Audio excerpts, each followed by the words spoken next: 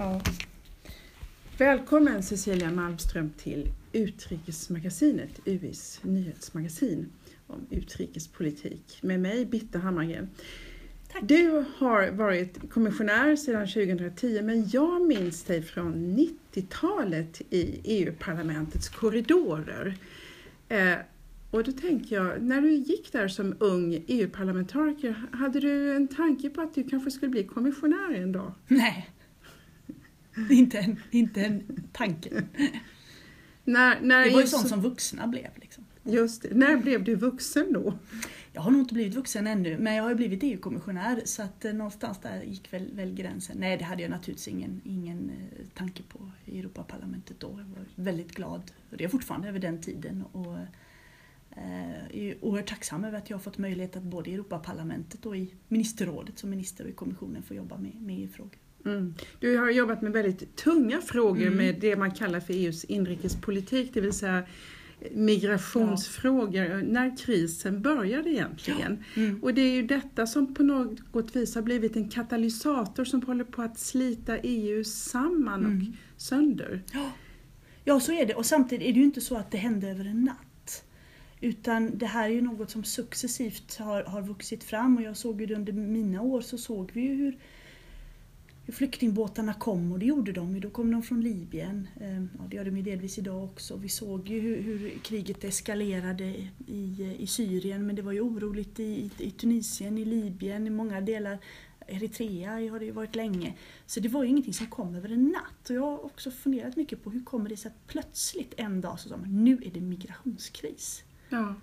Vad är ditt svar? Jag har inget bra svar på det, för att vi var ju många som hade varnat för detta länge och såg vad som hände och tog fram förslag och försökte prata för en mer solidarisk och att alla skulle ta ansvar, men det var ju som att tala till en vägg. Idag är väggen fortfarande där, men retoriken är något annorlunda. Tycker du med din bakgrund att det går att lösa EUs flyktingpolitik och få en gemensam solidarisk flyktingpolitik om man inte har överstatliga beslut?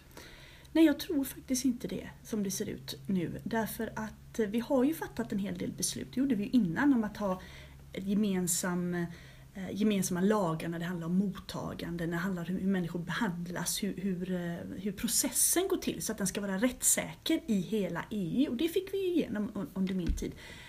Men redan då kändes det som att vi måste nog gå lite längre. Och det är klart, vi är 28 medlemsländer, vi är 500 miljoner människor, vi är den rikaste delen av världen. Vi har våra problem, men vi borde ju kunna hantera detta om vi delar på ansvaret. Och ändå har du då en folkomröstning i Storbritannien nu som kanske leder till att vi kommer vara 27 medlemsländer inom kort, där just migrationsfrågan är på tapeten hela tiden. Ja, och den är ju paradoxal både om den interna rörligheten i EU, som de där kallar migration, alltså att du och jag kan flytta och söka jobb i Storbritannien, och att miljoner britter bor och jobbar eller är pensionärer runt omkring i andra länder. Och frågan om flyktingar som kommer från utanför EU. Så att allt det blandas ihop i någon konstig kökkenmödding naturligtvis och utnyttjas av politiker på olika sidor. Men det är klart att den oro som väldigt många människor känner och som är fullkomligt normal, hur ska vi hantera detta? Att när det dessutom kommer in i en folkomröstning så är det kanske inte det mest sansade samtalet som man för. Kan du tänka dig ett EU utan Storbritannien? Det är jättesvårt. Det är oerhört svårt att tänka sig det. Vi vill ha med dem, vi behöver dem, och vi skulle så gärna vilja ha ett Storbritannien som jag hoppas röstar nej, och som naturligtvis måste gå igenom den läkeperioden som i så fall sker, men att de ändå kommer tillbaka med lite fullt engagemang och att vi kan jobba tillsammans. För det har ju varit en lång period av stiltje där vi inte riktigt har kunnat räkna med Storbritannien och där det här hela tiden lägger en fuktig vettextrasa över politiken. Ja, men vi får akta oss så att inte det påverkar kampanjet åt det ena eller andra.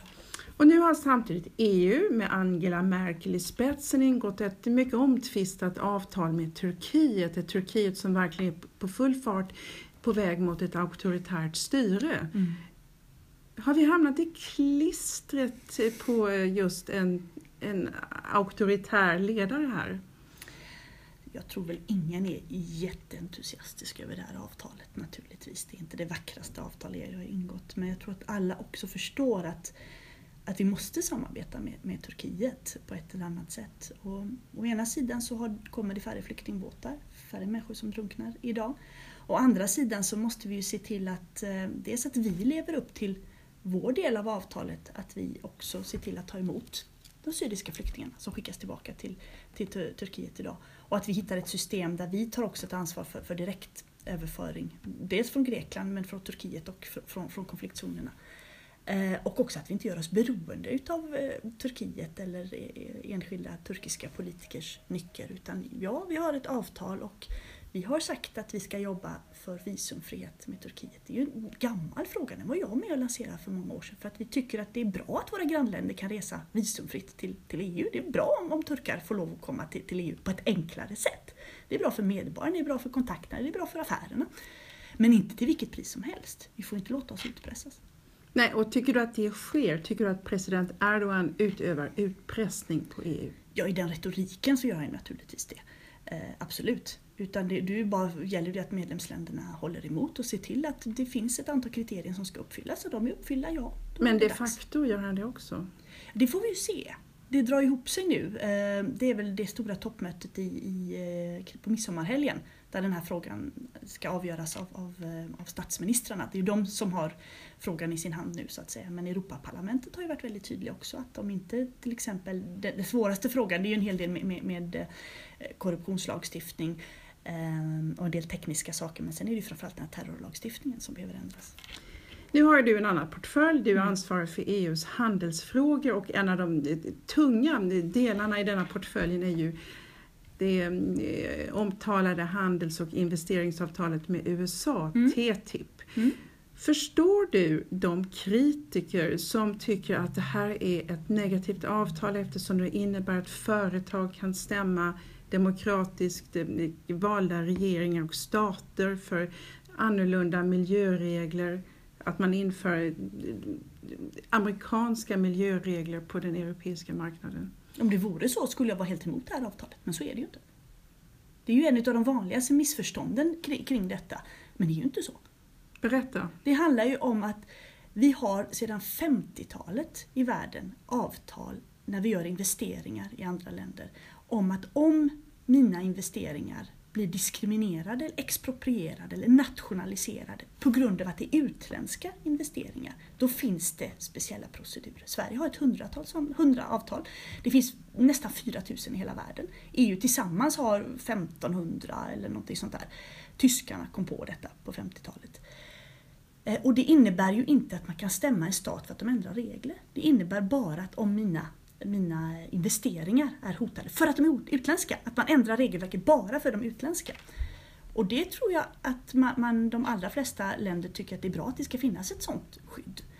I de flesta fall handlar det ju om mellan demokratier och mer skakiga rättssystem om jag säger så. Men vi har faktiskt, EU-länder har sådana med varandra vilket är väldigt, väldigt märkligt. Och de länder som skriker högst i den här frågan det är de som har flest. Tyskland till exempel. Men icke desto mindre så är det gamla avtal, de här som har gjorts. Och det finns potentiella kryphål. Så vi har reformerat hela det systemet. De säger att de här, om man verkligen ska använda dem, och det är verkligen en sista utväg. Ofta kan man ju lösa detta mellan parterna eller i det vanliga rättssystemet förstås. Men om det verkligen kniper, då ska det regleras mycket tydligare när de kan användas. De får aldrig ifrågasätta att en stat gör lagstiftning för att skydda sina medborgare, hälsa eller konsumentfrågor eller säkerhetsfrågor. De måste vara transparenta.